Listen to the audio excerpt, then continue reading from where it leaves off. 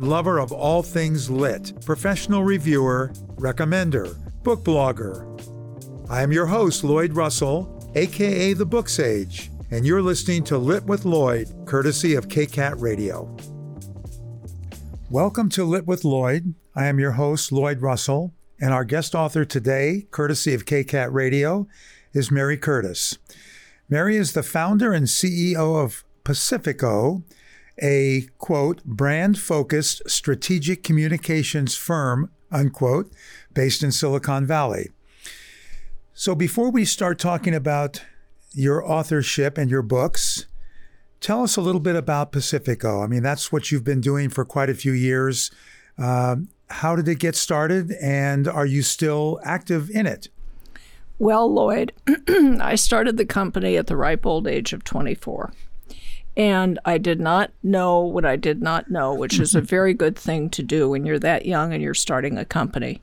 But over time, I learned a whole lot. I loved being in my own business, and we grew to service many of the locally based leading high-tech companies, many of them publicly traded, all of them global in nature. And along the way, we became one of the largest independently owned PR and branding firms in Silicon Valley. That's great. Is it still active? It's very inactive. I basically have a consultancy now, and I will take projects that are of interest to me, and those run far and few between because I'm very busy with other things. I'm a venture capital partner, and I spend a good share of time writing, as you might imagine. And the writing came only fairly recently, right? In the last few years? Came about 14 years. I've always known I was going to be a writer, but I started really applying myself about 14 or 15 years ago. And along the way, I find now that I built up a tremendous inventory of stuff that I'm just starting to shape into meaningful little volumes. Okay, so your first two books were books of poetry. Right. And what led you to poetry? Well, when I started poetry, I kind of thought it was a bad habit. And I really felt that I was a nonfiction writer and a memoirist. But I went to college again when my daughters were in college, and I got a master's in fine arts. And my first advisor read some of my poems, and he said, no, Mary, you're going to write poetry in this school. And so I did, and I came out with 100 some odd poems that were in various stages of needing help, but I try my best to help them. Well, you came to our book club meeting, and we talked about the White Tree Quartet. Right. And our members really enjoyed them. But you also have one called Between Rooms. Right. That was actually the first. That was the first. Okay. And now, moving along a bit, you're about ready to launch, or have you already launched your latest book? And tell us about that one. Well, the two books of poetry came out in 2016 and 2018, respectively. And Between Rooms, the first one, was really a grief story. The arc of the story was grief and finding myself again after the loss of my first husband. The new book that I'm launching is a series of essays. I call it Memoir and Essays. And it has a little bit of the grief themes in it, but it's also very different from the poetry, as you might expect. Yeah. Poetry rubs off into prose, and particularly the lyric quality of poetry. But this is very different. It came together with some effort out of that body of essays that I've been building up over, the years since I started writing. I actually had written another memoir, and I'm really glad it didn't get published. But some of the stuff in this book is pulled from that and repurposed in a new way. What actually led you to write the memoir or to compile the essays for the memoir? That's a really good question. I'm driven sometimes by my own title. I wrote an essay called Death and Birth in Yellow Medicine County. And when I submitted it to a literary magazine where it was published, I just sort of spur of the moment changed the title to Understanding Moonseed. And it turns out that that becomes thematic for the entire volume, because moonseed is this plant that grows in the Midwest, northern Midwest, and it's a toxic plant. But the Native Americans of the region knew how to turn it into a medicinal plant as well. And I think that sort of summarizes a worldview, which is that toxicity also carries with it the potential to be beneficial in some way. And, life isn't a cakewalk. So we encounter our share of toxic, and it's up to us to make the medicinal quality out of it.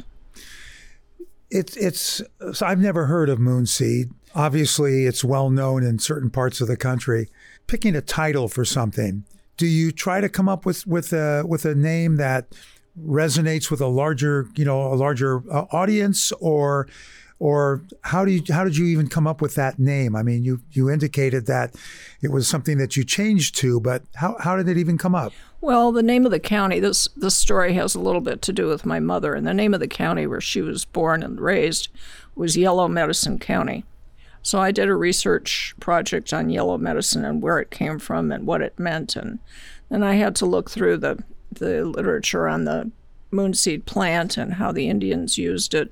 And I do some research to come up with things. Uh-huh. I'm working on a collection right now, and I can tell you I'm not looking for a title with popular appeal. So it's called Ephatha, which is a word that loosely means be here. Mm-hmm. And it's from biblical origins. And that's something that'll be your next book? If I'm very lucky. Actually, it probably won't, because I had another volume of poetry accepted. Oh, wow. That's some time out, but yes. That's great. Ephatha is on the horizon.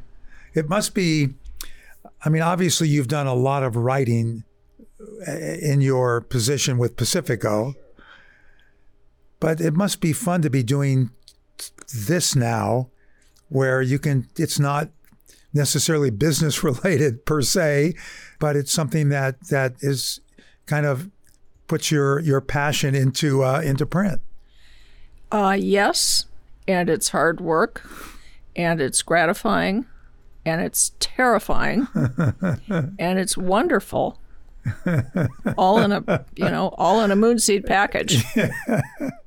Okay, so tell us how you got published. What process did you go through, and did you get a literary agent or did you go direct? And have you had more than one publisher? Yes, I've had more than one publisher. The same publisher published both books of poetry, and that firm is based in Cincinnati. They claim to be the world's largest publisher of poetry.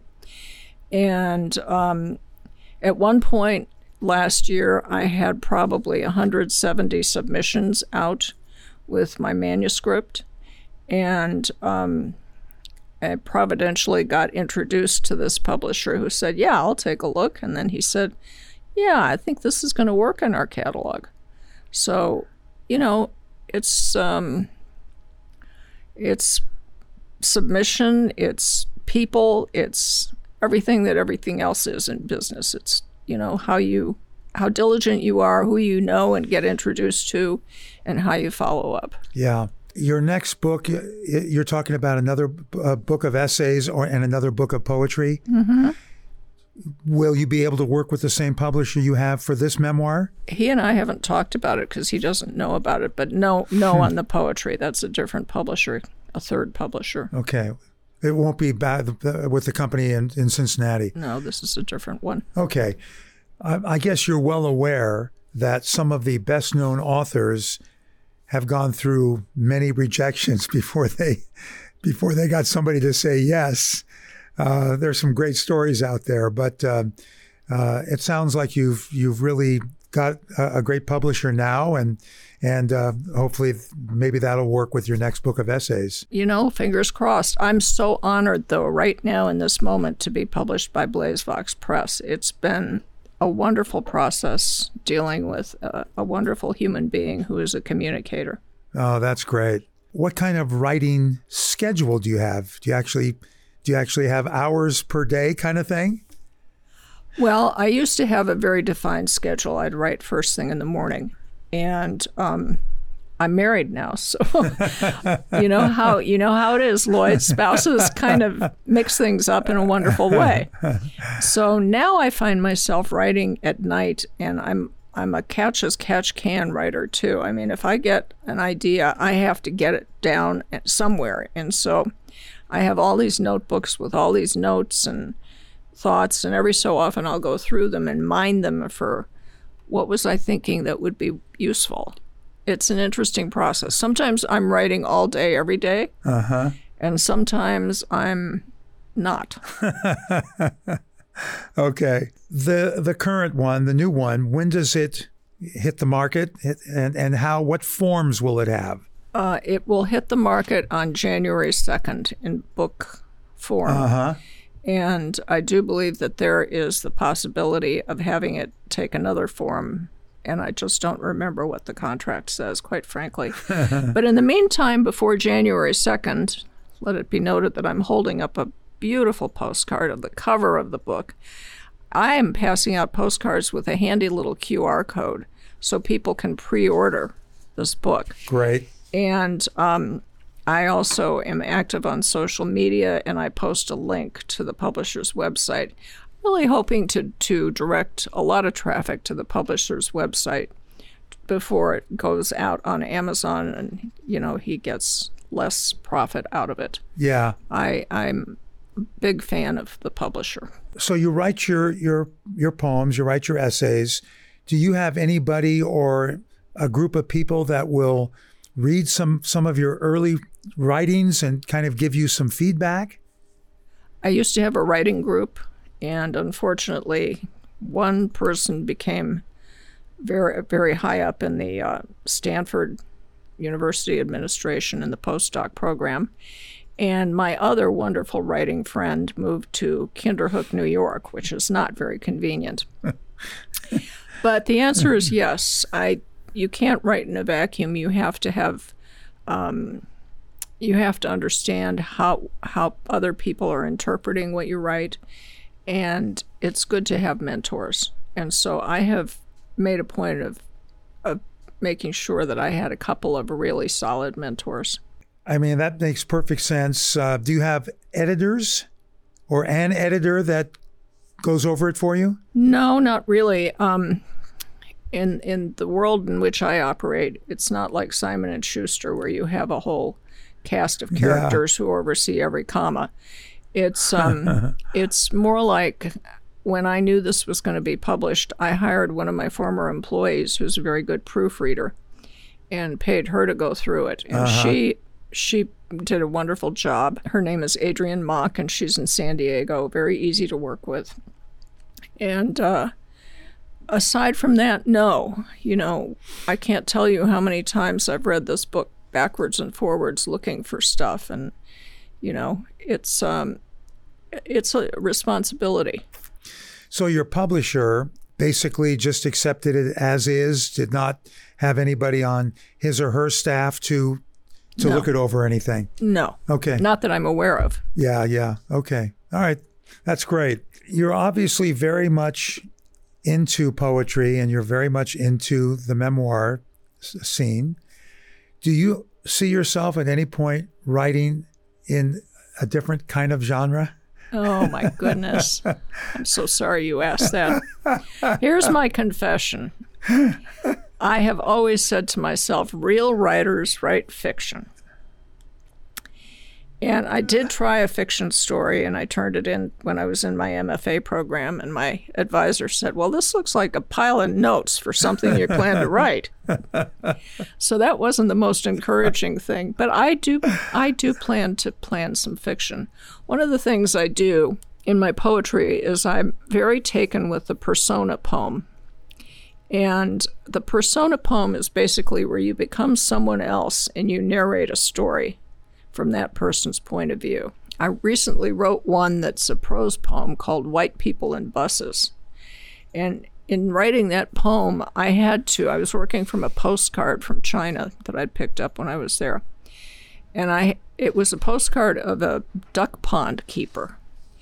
And I had to put myself in the position of narrating as if I were the duck pond keeper, which, if you think about it, that's really conjecture and fiction. I mean, I have no idea what the guy's name was, but I named him. I have no idea what his family was, but I gave him a family. I have no idea whether he lived in town or in the pond or near the pond, but I put him in town. So that's pure fiction. Okay, all right. That sounds great. I could see you definitely writing fiction. I obviously haven't read the new one. Do the essays basically cover a lot of your work history? Almost not at all. Almost not at all. Okay, so have you thought of a nonfiction, I guess, another type of memoir that talks about your experiences with Pacifico, the luminaries, the local luminaries or international luminaries that you've met and worked with, some stories about those kinds of experiences? Are you asking me to write a tell-all?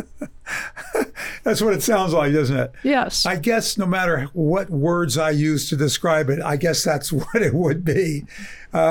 Is that something that you have considered? Not really. I mean, I did a presentation at my Rotary Club for a 20-minute period of time talking about my career and my background. And there's a little bit of that in here because it's part of who I am. And if you think about it, I've really lived through a perfectly wonderful period in technology history. Yeah. From 1977 until now. Yeah. And dealt with a lot of evolving technologies that have changed absolutely everything about the world. Uh-huh.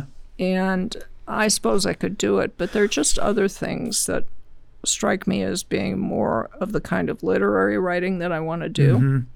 So, maybe when I have a big rainy day someday, but it's not on the list right now. All right. Well, it seems like once you do your third book of poetry, your second book of memoir essays. Oh, I've got poems behind those. Oh, there'll be more than 3 books of poetry.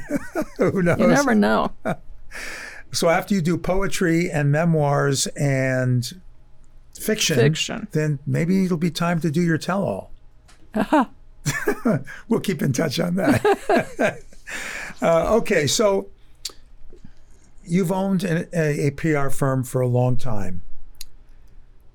Have you taken some of the marketing strategies you used at Pacifico and applied them to marketing your books? Yes and no. I mean, if you think about it, the whole marketing world, the whole advertising and PR world has absolutely changed since I founded the company. And I talk about this a little bit in the book. Gone are the days when paid advertising on a page or on a TV station or a radio station is really going to produce the kinds of benefits that they used to. The media mix is even more critical now than it was then, but it's a different mix of media. And so, yes, I've taken certainly some of the PR skills that I have, which is where I ended up being most challenged and had the most fun. I've taken some of those, and I've taken my basic knowledge of people in the community like yourself and made contact with absolutely everybody I know. But I'm not running a very cohesive campaign like that for myself. I tend to rely on social media quite a bit, obviously Instagram, Twitter, and Facebook, and email. Good old email, because I have a lot of friends. Do you have an email list that you send out? I do. I'm married to a spreadsheet jockey, so he's been very helpful with that.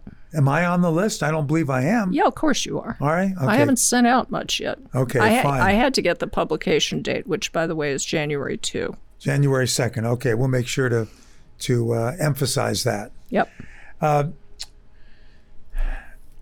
Do you find it more difficult to promote your own books as opposed to promoting other companies, from your business? Oh, absolutely. Of course. I'm just like every other shoemaker's, dysfunctional problem. But I do it. I mean, I do it, and I'm actively thinking about it all the time now. Yeah. I guess it must feel like a totally different direction, turning inward rather than outward. Well, it's not chemical vapor deposition systems used in the manufacture of semiconductor products, that's for sure. And it's a different media set. Yeah. But based on all of your connections through the years, I would imagine that a lot of people that know a lot of people will be getting your notices. That's what I'm hoping.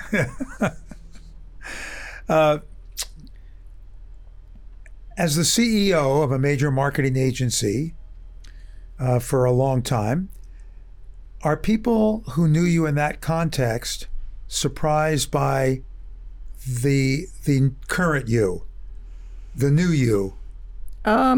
Well, I'll tell you, I don't have a good litmus on the clients, but what I can tell you is that I'm in contact with quite a few of my former employees, including the woman who did the proofreading project for me. And she said to me, "Mary, I never knew who you were, and this has been really eye-opening." She was very complimentary, but it's quite clear that my employees, who thought of me as somewhat of a hard ass, I think, which, that's so off base. I'm a mush bucket, but I guess I concealed it really well.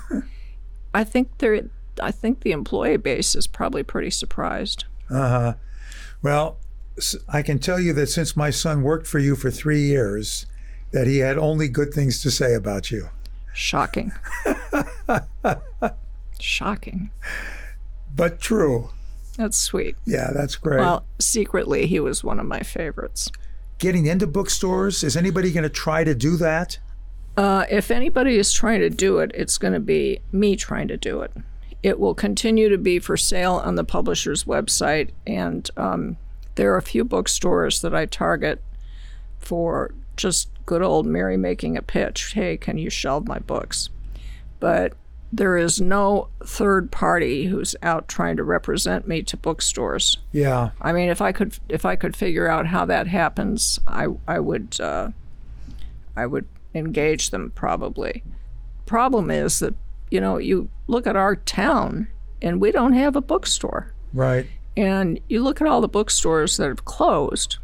Now, I was up in Alaska and Seattle, and they do have bookstores there because, of course, the weather keeps people indoors more.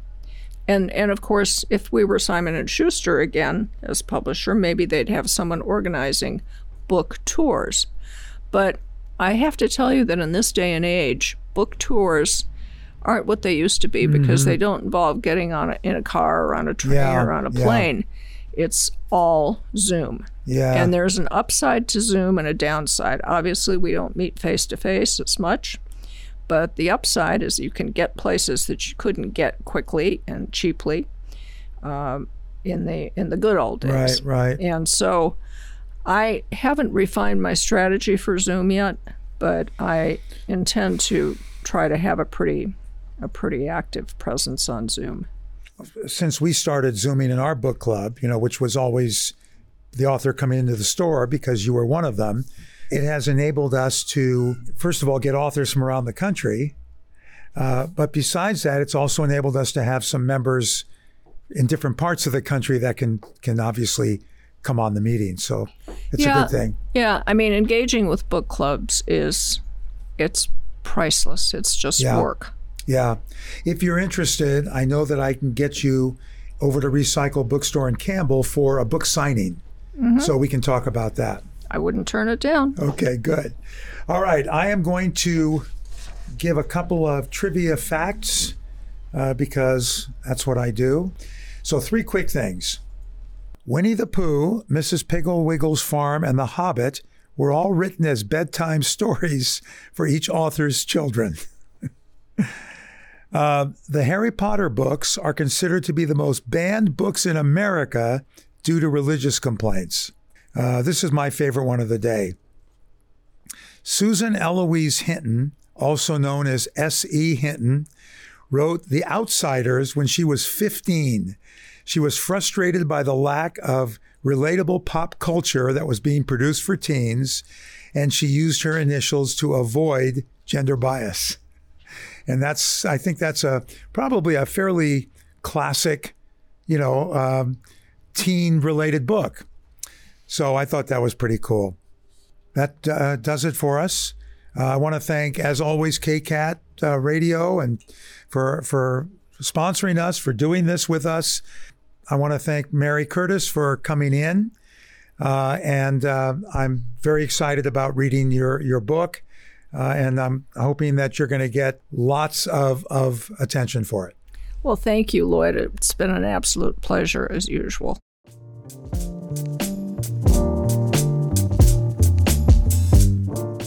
You just heard Lit with Lloyd here on KCAT Radio. Explore all our KCAT original programming at kcat.org/radio.